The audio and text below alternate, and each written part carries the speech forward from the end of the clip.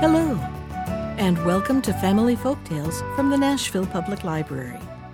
I'm Susan Poulter, a librarian at the Main Library.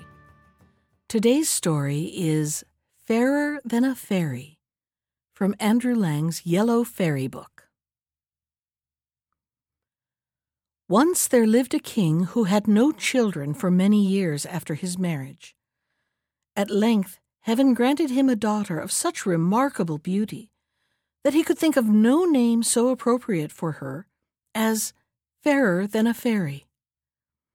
It never occurred to the good-natured monarch that such a name was certain to call down the hatred and jealousy of the fairies in a body on the child. But this was what happened. No sooner had they heard of this presumptuous name than they resolved to gain possession of her who bore it, and either to torment her cruelly, or at least to conceal her from the eyes of all men. The eldest of their tribe was entrusted to carry out their revenge. This fairy was named Lagree. She was so old that she had only one eye and one tooth left, and even these poor remains she had to keep all night in a strengthening liquid. She was also so spiteful that she gladly devoted all her time to carrying out all the mean or ill-natured tricks of the whole body of fairies. With her large experience added to her native spite, she found but little difficulty in carrying off Fairer Than a Fairy. The poor child, who was only 7 years old, nearly died of fear on finding herself in the power of this hideous creature. However, when, after an hour's journey underground, she found herself in a splendid palace with lovely gardens, she felt a little reassured, and was further cheered when she discovered that her pet cat and dog had followed her.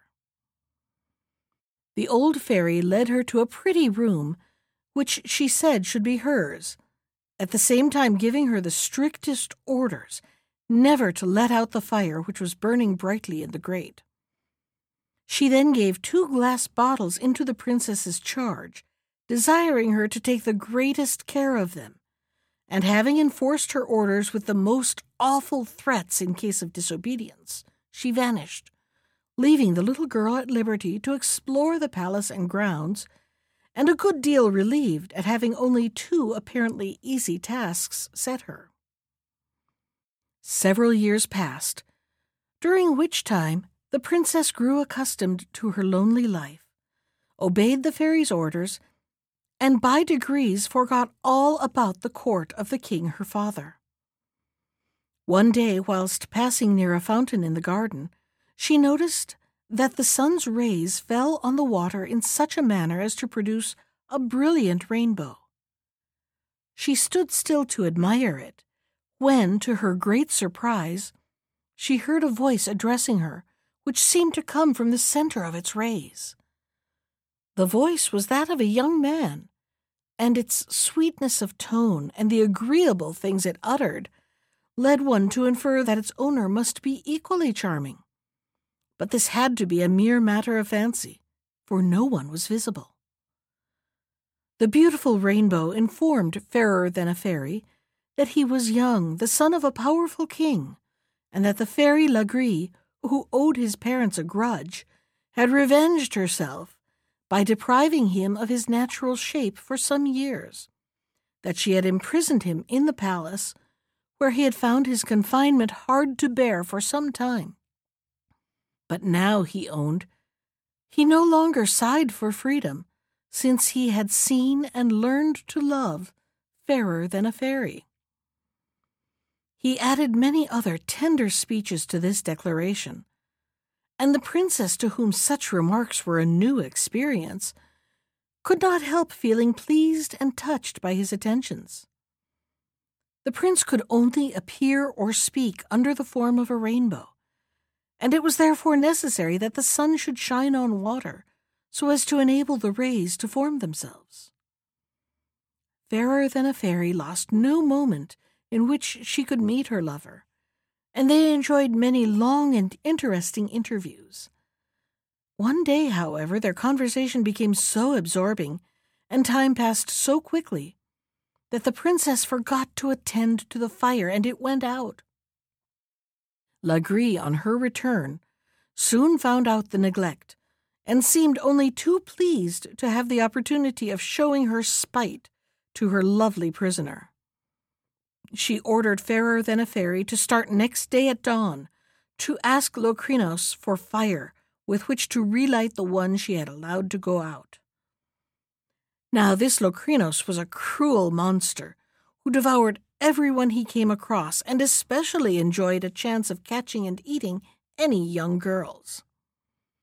Our heroine obeyed with great sweetness, and without having been able to take leave of her lover, she set off to go to Locrinos as to certain death. As she was crossing a wood, a bird sang to her to pick up a shining pebble which she would find in a fountain close by, and to use it when needed. She took the bird's advice, and in due time arrived at the house of Locrinos. Luckily, she only found his wife at home, who was much struck by the princess's youth and beauty and sweet, gentle manners, and still further impressed by the present of the shining pebble. She readily let Fairer than a Fairy have the fire, and in return for the stone she gave her another, which she said might prove useful some day. Then she sent her away without doing her any harm. Lagree was as much surprised as displeased at the happy result of this expedition, and Fairer than a Fairy waited anxiously for an opportunity of meeting Prince Rainbow and telling him her adventures. She found, however, that he had already been told all about them by a fairy who protected him and to whom he was related. The dread of fresh dangers to his beloved princess made him devise some more convenient way of meeting than by the garden fountain, and Fairer than a Fairy carried out his plan daily with entire success. Every morning she placed a large basin full of water on her window-sill, and as soon as the sun's rays fell on the water, the rainbow appeared as clearly as it had ever done in the fountain.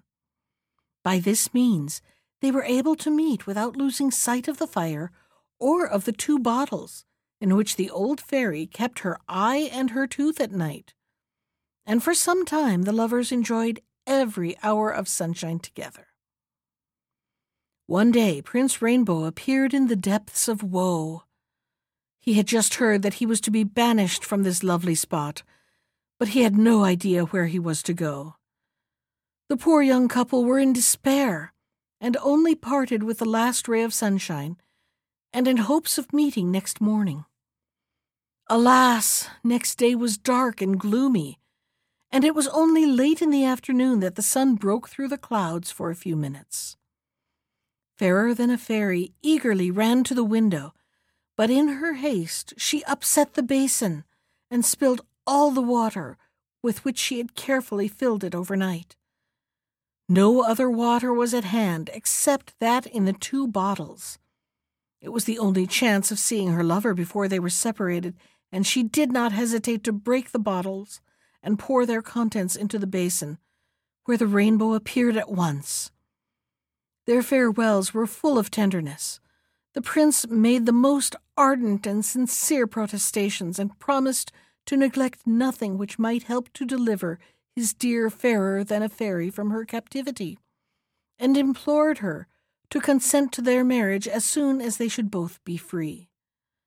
The princess, on her side, vowed to have no other husband, and declared herself willing to brave death itself in order to rejoin him. They were not allowed much time for their adieus. The rainbow vanished, and the princess, resolved to run all risks, started off at once, taking nothing with her but her dog, her cat, a sprig of myrtle, and the stone which the wife of Locrinos gave her. When Lagree became aware of her prisoner's flight, she was furious, and set off at full speed in pursuit. She overtook her just as the poor girl, overcome by fatigue, had lain down to rest in a cave which the stone had formed itself into to shelter her. The little dog who was watching her mistress promptly flew at Lagree and bit her so severely that she stumbled against a corner of the cave and broke off her only tooth. Before she had recovered from the pain and rage this caused her, the princess had time to escape and was some way on her road. Fear gave her strength for some time, but at last she could go no further and sank down to rest. As she did so, the sprig of myrtle she carried touched the ground, and immediately a green and shady bower sprang up round her, in which she hoped to sleep in peace. But Lagree had not given up her pursuit, and arrived just as Fairer than a Fairy had fallen fast asleep. This time she made sure of catching her victim, but the cat spied her out, and springing from one of the boughs of the arbor, she flew at Lagree's face and tore out her only eye, thus delivering the princess forever from her persecutor. One might have thought that all would now be well, but no sooner had Lagree been put to fight than our heroine was overwhelmed with hunger and thirst. She felt as though she should certainly expire, and it was with some difficulty that she dragged herself as far as a pretty little green and white house, which stood at no great distance. Here she was received by a beautiful lady, dressed in green and white to match the house, which apparently belonged to her, and of which she seemed the only inhabitant. She greeted the fainting princess most kindly, gave her an excellent supper, and after a long night's rest in a delightful bed, told her that after many troubles she should finally attain her desire. As the green and white lady took leave of the princess, she gave her a nut, desiring her only to open it in the most urgent need. After a long and tiring journey, Fairer than a Fairy was once more received in a house, and by a lady exactly like the one she had quitted. Here again she received a present with the same injunctions, but instead of a nut, this lady gave her a golden pomegranate. The mournful princess had to continue her weary way, and after many troubles and hardships, she again found rest and shelter in a third house, exactly similar to the two others. These houses belonged to three sisters, all endowed with fairy gifts, and all so alike in mind and person that they wished their houses and garments to be equally alike. Their occupation consisted in helping those in misfortune, and they were as gentle and benevolent as Lagree had been cruel and spiteful. The third fairy comforted the poor traveler, begged her not to lose heart, and assured her that her troubles should be rewarded. She accompanied her advice by the gift of a crystal smelling bottle, with strict orders only to open it in case of urgent need. Fairer than a Fairy thanked her warmly, and resumed her way cheered by pleasant thoughts. After a time, her road led through a wood full of soft airs and sweet odors, and before she had gone 100 yards, she saw a wonderful silver castle suspended by strong silver chains to 4 of the largest trees. It was so perfectly hung that a gentle breeze rocked it sufficiently to send you pleasantly to sleep. Fairer than a Fairy felt a strong desire to enter this castle, but besides being hung a little above the ground, there seemed to be neither doors nor windows. She had no doubt, though I cannot think why, that the moment had come in which to use the nut which she had been given her. She opened it, and out came a diminutive hall porter, at whose belt hung a tiny chain, at the end of which was a golden key half as long as the smallest pin you ever saw. The princess climbed up one of the silver chains, holding in her hand the little porter, who, in spite of his minute size, opened a secret door with his golden key and let her in. She entered a magnificent room, which appeared to occupy the entire castle, and which was lighted by gold and jeweled stars in the ceiling. In the midst of this room stood a couch, draped with curtains of all the colors of the rainbow, and suspended by golden cords so that it swayed with the castle in a manner which rocked its occupant delightfully to sleep. On this elegant couch lay Prince Rainbow, looking more beautiful than ever, and sunk in profound slumber, in which he had been held ever since his disappearance. Fairer than a Fairy, who now saw him for the first time in his real shape, hardly dared to gaze at him, fearing lest his appearance might not be in keeping with the voice and language which had won her heart. At the same time, she could not help feeling rather hurt at the apparent indifference with which she was received. She related all the dangers and difficulties she had gone through, and though she repeated the story 20 times in a loud, clear voice, the prince slept on and took no heed. She then had recourse to the golden pomegranate, and on opening it found that all the seeds were as many little violins which flew up in the vaulted roof and at once began playing melodiously.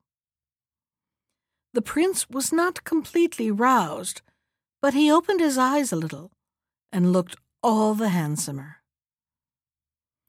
Impatient at not being recognized, Fairer than a Fairy now drew out her third present, and on opening the crystal scent bottle, a little siren flew out, who silenced the violins and then sang close to the prince's ear the story of all his lady love had suffered in her search for him.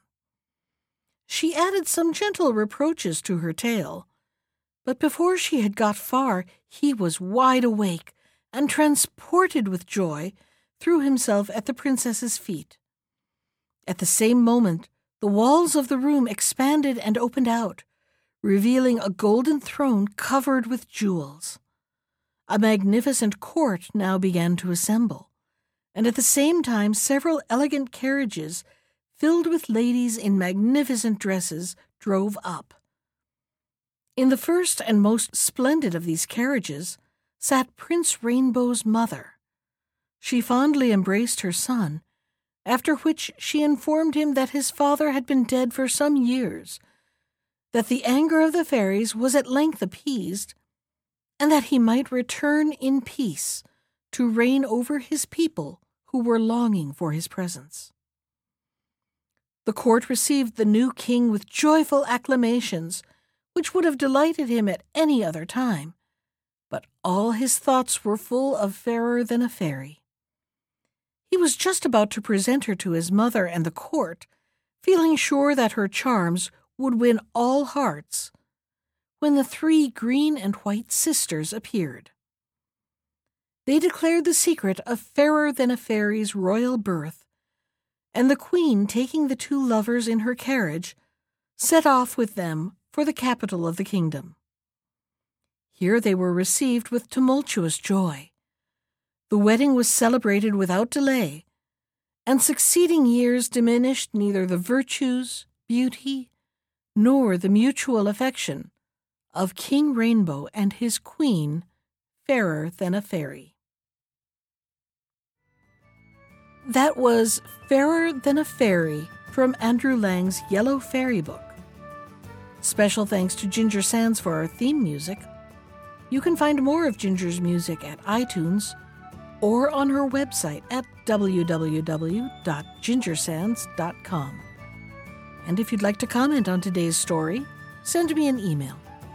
I can be reached at susan.poulter, that's POULTER,